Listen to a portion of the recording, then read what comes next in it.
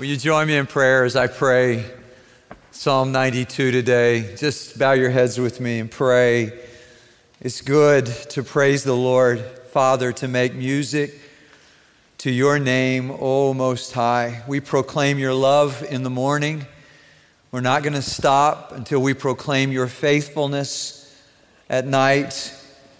For you have made us glad by your deeds, Lord. So we sing for joy at what your hands have done. How great are your works, Lord.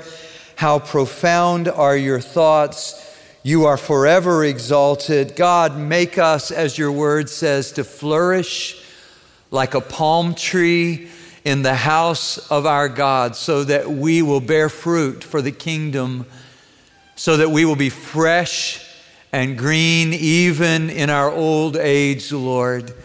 We have known you from our youth. We will know you for our lifetimes. We will know you for all eternity. And Lord, we pray that we will end our lives saying, the Lord is upright. You are our rock, and there is no wickedness in you.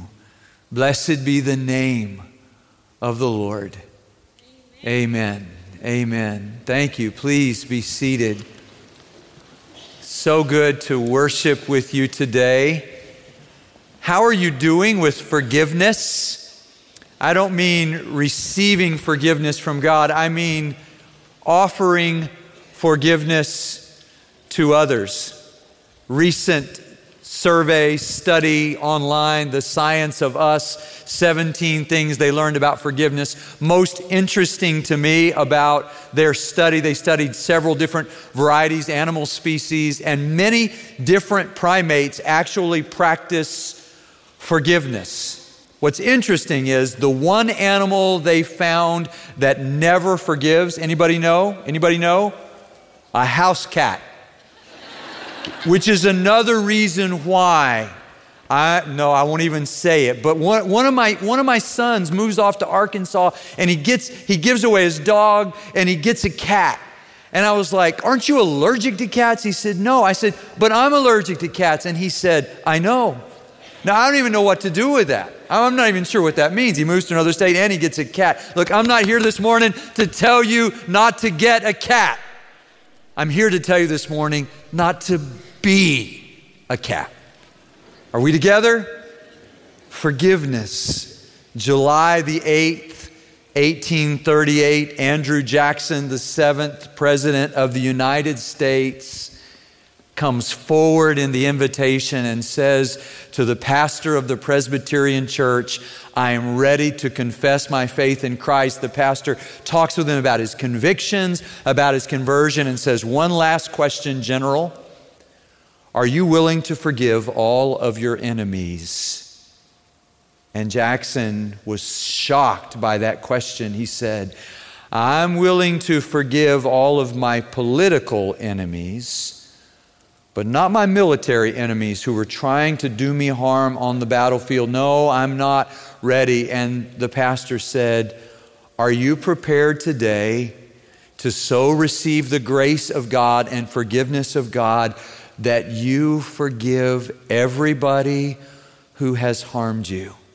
And his biographer said, after a long pause, Andrew Jackson gave in to the power of grace in his life. The next Sunday, he knelt at the altar, his battle-weary 70-year-old body, and tears streamed in rivulets down his face, tears of joy and penitence as he received the Lord's Supper for the very first time.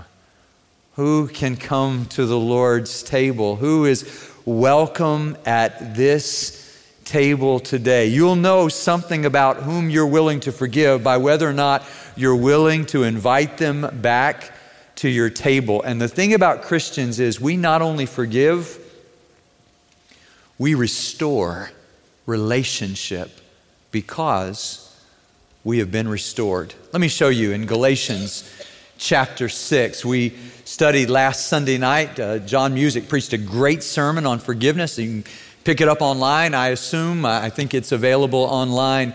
Did a masterful job. And And Ephesians 4:32 says we're supposed to forgive one another just as God in Christ has forgiven us.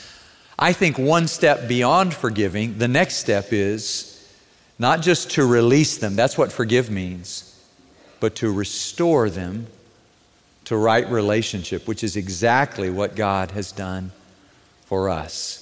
Let's stand together and hear the word of the Lord together. Galatians chapter 5, I'm going to start reading with verse 22. He has just told them not to continue in sin. And then he says in verse 22, but the fruit of the Spirit is love and joy and peace, forbearance, patience, another word for that, kindness, goodness, faithfulness, gentleness, and self-control. Against such things there is no law. Those who belong to Christ Jesus, is that you? Have crucified the flesh with its passions and desires. Since we live by the Spirit, let us keep in step with the Spirit. Let us not become conceited, provoking, and envying each other. Brothers and sisters, if someone is caught in a sin, you who live by the Spirit should restore that person gently, but watch yourselves, or you also may be tempted. This is the word of the Lord. Thanks be to God. Please be seated. The church in Galatia was a mess. Two major issues. One issue was legalism. The Judaizers were trying to be legalistic with the Gentiles who had become Christians and to say to them, yeah, you are citizens of the kingdom, but you're second-class citizens. Until you become Jewish, you can't really become a Christian. And Paul takes that on and says, so here's the deal. If you change the gospel, you're actually removing the gospel, because it's not good news anymore if we have to earn God's grace by keeping some kind of standards outside simply confessing our faith in Christ. And so there's the problem with the legalistic, but there's also the problem with the libertines. And we see that in Galatians chapter 5 when he says, so you've got this freedom in Christ, but don't use that freedom to harm other people. Don't think anything goes because now you're a Christian, you can do whatever you want to do because God forgives. That's his job. No, Paul said, no. You have not only received the Spirit by faith, but the Spirit has caused you to be able to enter into a relationship whereby you call God Abba, Father. That's in chapter 4, verse 6. And he says, you live by the Spirit. The Spirit has produced this fruit in you. Now keep in step with the Spirit. Live spiritual lives. The thing about spiritual people, as I understand it from Galatians, is that spiritual people are holy, but we're not holier than thou. So we're not legalistic, and we also don't practice liberty, anything goes. And Paul's answer to both the problems in the church at Galatia is the gospel, the good news that we are worse off than we thought. We've all sinned, and that we are more loved than we've ever dreamed. God commended his own love for us in this, that while we were still sinners, Christ died for us. It wasn't we got cleaned up and then he loved us. He loved us and cleaned us up so that we could live in relationship with him. So this is what God does. He not only forgives us, releases us from our sins, but he restores us to real relationship with the Father.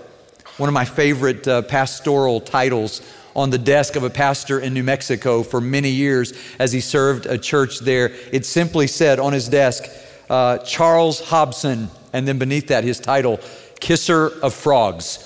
Now, just think about the image for a moment. You don't really want to kiss a frog, but just the image of, if you kiss a frog, it becomes a prince. If we are kissed by the grace of God, we become children of God. We are transformed by the grace of God. And here's my concern about some of us in this room. We're saying, yeah, I forgive that person, but I don't want anything to do with them. So what that means is we've released them, but we've not restored them to right relationship. We don't want God to treat us that way. So why would we treat each other that way? I'm not saying allow a person who has abused or harmed you to abuse or harm you, but I am saying that if you and I are still saying, do you ever say this? I'm not mad at them, I'm just hurt. so I'm not going to have anything to do with them. Yeah, that's not restoring the relationship. That is sort of nurturing and holding on to our pain and our anger. And believe me when I say nothing good will come in your life through that. National Geographic last year said that the way people have expressed community for years and years is the breaking of bread. They found a sort of petrified loaf of bread and it had markings on it which showed that it was baked to be shared. And so God invites us back to his table. By grace, he forgives us. And as we receive that grace, we have to restore others as well because we have been restored. Listen to what he says to them, because the alternative to restoring somebody on the one hand or absolutely rejecting them on the other is the middle path, which is we tolerate them. That's a good word in our culture, tolerance. We ought to be tolerant of other people. I just wonder when he says brothers and sisters in chapter 6, verse 1, isn't he saying that in families, tolerance is not enough? You could try it in your own family. I'm not going to, but you could try it. You could turn to your spouse this week sometime and say, oh, honey, I tolerate you. It's not going to be good.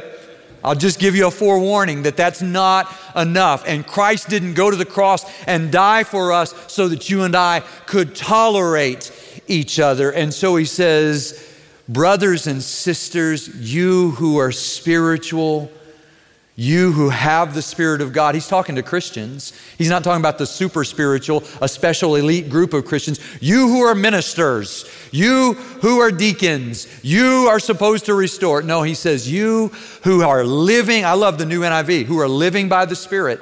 The Spirit brought you to life. You live by the Spirit. You need the fruit of the Spirit, love, joy, peace, patience. And as God produces those in you, and by the way, it'll take all of those in you to be able to restore another person gently, meekly is the word, strength under control, and mindfully, humbly, because you could be tempted as well. He says, brothers and sisters, if someone is caught in a sin, the word literally means they're sort of surprised. You're surprised they're sinning, and the truth is, the way that reads in Greek, they're kind of surprised too. And the sin, interestingly, is not hamartia, they missed the mark. They were trying to get in trouble, though we sometimes do that, right? No, it literally means they've sort of slipped into sin. Let me just kind of make that difference, that distinction for us today, because sometimes we're trying to get in trouble.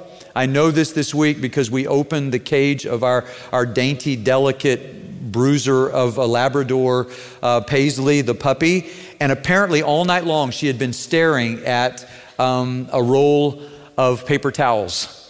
And no amount of water or good food could deter her. She was going to destroy that roll of paper towels. She was, what we say at our house, trolling for trouble. I mean, we've changed, she's Paisley Brooks. Now we've got our middle name, Trouble. Paisley T. Brooks, because she's trolling. She's looking to get in trouble. And I suppose we have days like that. I think about those 37 million who joined a website intending to have an affair. I would call that trolling for trouble. And I mean, who's ever going to find that out unless a hacker reveals all the names of all the people? And then we know what trouble really is, right? That's one example. But the other example I think he's talking about is that person who really probably wasn't planning to get in trouble that day. Most people I know don't wake up in the morning and say, today I'm going to wreck my life. Most people I know don't say that. But nevertheless, with surprising regularity, we get into trouble. We walk down a street that has a hole in it and we fall in. And we say, how in the world did I get in here? How did this happen to me? My friend Kerry Tillman, who preached for me this summer, sings with his beautiful mellifluous voice that song that says, the chimes of time ring out the news. Another day is through. Someone slipped and fell. Was that someone you? That song asks the question that Paul is trying to convey to the Galatians and to us. We know people who have slipped and fallen. Sometimes that someone is us. And he says, if you're spiritual, your work is to restore that person, to make them right, not just to tolerate them. Can I show you toleration? Toleration is David with Absalom. So Absalom kills his brother Amnon, and David is really angry about that, as any father would be if one son killed another son. And for a season, we read in 2 Samuel chapter 13 that Absalom runs to his grandfather's house in Geshur, where his mom grew up, and he runs up there to hide for 3 years. But there comes a time when I would say David forgives him. So he releases him from the penalty, because the penalty would be if you kill somebody, you get killed. And David doesn't want to kill his other son. And so it says his heart goes out to him, but he doesn't bring him home. And eventually he kind of gets his arm twisted by Joab, his general, and a lady who tells a sad story, and he realizes what he's done. And so he says, my son can come home. But watch this in 2 Samuel chapter 14. David says, okay, he can come home, but he has to go to his own house, and he can't see my face. So how were the meals at the palace in those days? Yeah, they were missing Absalom. So he hadn't restored him, has he? He's forgiven him, not going to kill him, but he can't see my face. He can't eat at my table. There's room for, by the way, Jonathan's son Mephibosheth at David's table, but there's not room for his own son, who made a grievous mistake. And eventually this will cost David dearly. So tolerate. My friend Calvin Miller used to say, tolerance is the flabbiest virtue. Say, oh, I tolerate that. We're going to be more tolerant. That's not saying much. Christians say we love. We love sinners because we are sinners. We love all sinners, by the way. We love Muslims. We love Hindus. We love Americans. We love people who are atheists. We love everybody. Why? You know why we do? Because God sent His Son, Jesus Christ, to die for all of us. And I can't afford to hate somebody that God loves. Are you with me? So we don't just tolerate other people. No, we love. We openly love, because while we were still sinners, God loved us. And it's just so easy to slip into old patterns. Our problem, Mark Twain said, is this. It's not our memory problem that we forget things. It's that we don't forget some things. The inability to forget is infinitely more devastating than the inability to remember. We're all going to deal with the inability to remember if we live long enough, but we got the inability to forget right now.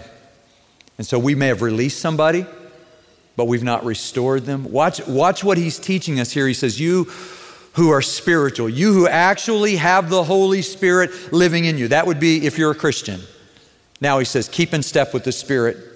And what does the Spirit produce in us? The very first of those fruit of the Spirit is love. It's not just first in order, it's first in importance. It's first in priority. It has primacy. Why? Because if we love, then we will have joy. Then we will have peace. We got to get the first one before we can get the rest of them. The fruit of the Spirit, intentionally in order, is love. Because when we love other people, then when we catch them in a sin, we're not the people who say, gotcha. We're the people who say, we've been forgiven. And through Christ, you can be forgiven. As you turn to Him and find His grace, you can be forgiven. You can be restored. I think the New Testament story that sort of illustrates this for us is when Peter denies Jesus 3 times. And then even after the resurrection, he goes fishing again. He thinks in his shame, God can't use me anymore. After the mistake I made, even though Jesus is risen from the dead, the power of restoration, by the way, is the resurrection. If God can raise Jesus from the dead, then He can restore us and we can restore each other. If He can overcome death, then we can overcome our anger and our ill will toward people, for sure. That's what the Spirit is producing in us. And Peter just can't believe it. And what's interesting is, I just want you to notice this. I just saw this for the first time this week after reading the Bible for the last 40-something years, that Jesus prepared a meal before him before He asks him if he loves him. See, we think our repentance earns God's kindness. We know better, but we still act like our repentance earns God's kindness. But Romans 2:4 says, kindness leads us to repentance. So in 21 verse 9, Jesus is on the seashore preparing a meal for Peter, and then when Peter swims to shore, because he's got to show Jesus how much he loves him, so he's got to jump overboard, because Peter was always going overboard in one way or another, and he swims to shore while the other ones bring the boat. See how much I love you, Lord? And after the meal, Jesus says to him 3 times, do you love me? And then I love what Jesus says to him. After he says he loves him, he says, okay, so feed my lambs, take care of my sheep, feed my sheep. I'm not finished with you yet. Now Peter's got a little envy going with John, so he says, what about him? And remember what Paul says in Galatians, don't provoke one another like you're superior to them, so you pick a fight with them so you can show that you're better. Don't envy them out of your inferiority and say, well, what about them? Don't you love them more? No, here's the thing. Restore one another. And Jesus restores Peter to service. Somebody in my family got a driver's permit recently, and we've done this before. This is the third time. And what's interesting about that is, learning to drive takes patience. I mean, just for the people who are working with that, and she's doing great. But I read this week about Anne Graham Lotz' daughter, and Anne Graham Lotz, who's the daughter of Billy Graham. And the first time she took the family car down the mountain in North Carolina, she ran right into Mrs. Pritchard's car. And she didn't want to tell her dad. And so she avoided him all day long. And then she was walking down a hallway and he was coming the other way, and there was no avoiding Billy Graham. And Anne Graham Lotz put her arm around her dad's neck and started crying and said, I ran into Mrs. Pritchard's car this morning. And Billy Graham said, I know. Mrs. Pritchard drove straight up the hill to tell me. I've known all day long. And I love you. And we can get the car fixed. And it may be, as you learn from this, that you'll be a better driver than you would have been. And Anne Graham Lotz says, yeah, we all have wrecks. And my dad taught me the love of the Heavenly Father by showing me that I could be restored. I could be completely forgiven, and I was still his daughter. Just follow the pattern here. David doesn't bring Absalom to the table. It ends up in disaster. Jesus brings Peter to the table. Okay, one more example. Here it is.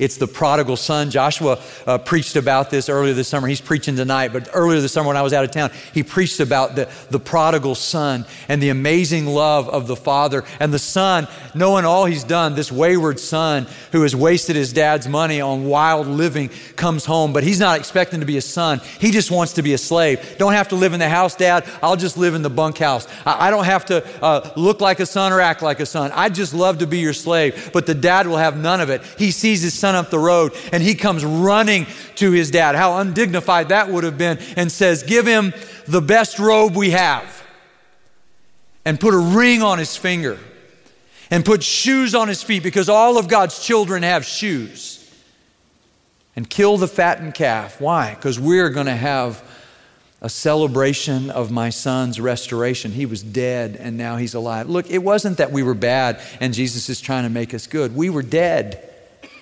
and he's made us alive. Shouldn't we celebrate that? And here's what I love. There's grace for the son who was wayward and went away from home, but there's also grace for the son who stayed home and resented it. And maybe that's who we are today. If you're not the libertine, you might be the legalist. But here's the amazing thing. That father of the prodigal son, who looks a lot like the Heavenly Father if you look closely, that father of the prodigal son had room at his table for the libertine who came home. But he goes back outside the house while his son's fuming and won't come inside because he's mad because his dad forgave his brother, and says, there's room at the table for you too. So God's got grace for all gears today. I don't know where you are, but I know the rest of that Stuart Hamblin song that my friend Carrie Tillman sings. It says, it is no secret what God can do. What he's done for others, he'll do for you. With arms wide open, he'll pardon you. It is no secret what God can do. And I came this morning to tell you there is room at God's table for you. So be sure to make room at your table for that person that you say you've forgiven, but you just can't be right with. Because I can promise you this, they're waiting to see if believers in Jesus practice what we have experienced in Christ. Let's pray. Father, thank you for amazing grace that is greater than all our sin, grace that will pardon and cleanse. Within grace, God's grace. And Father, we have tasted and seen that you are good. So, Lord, don't let us live with that bitter taste of unforgiveness in our mouths. Not when we can eat at your table. Thank you, Lord, for bringing us back to the table, for making room for us in your heart. And we ask, God, that as we eat this bread and drink from this cup, that you would continue to transform our hearts until we're not only forgiven, but forgiving. Until we're not only restored, but restorers of those who are broken. Help us, Lord, I pray, to reset the broken bones, to mend the torn nets, to restore the ones we know who have slipped and fallen. In Jesus' name, amen.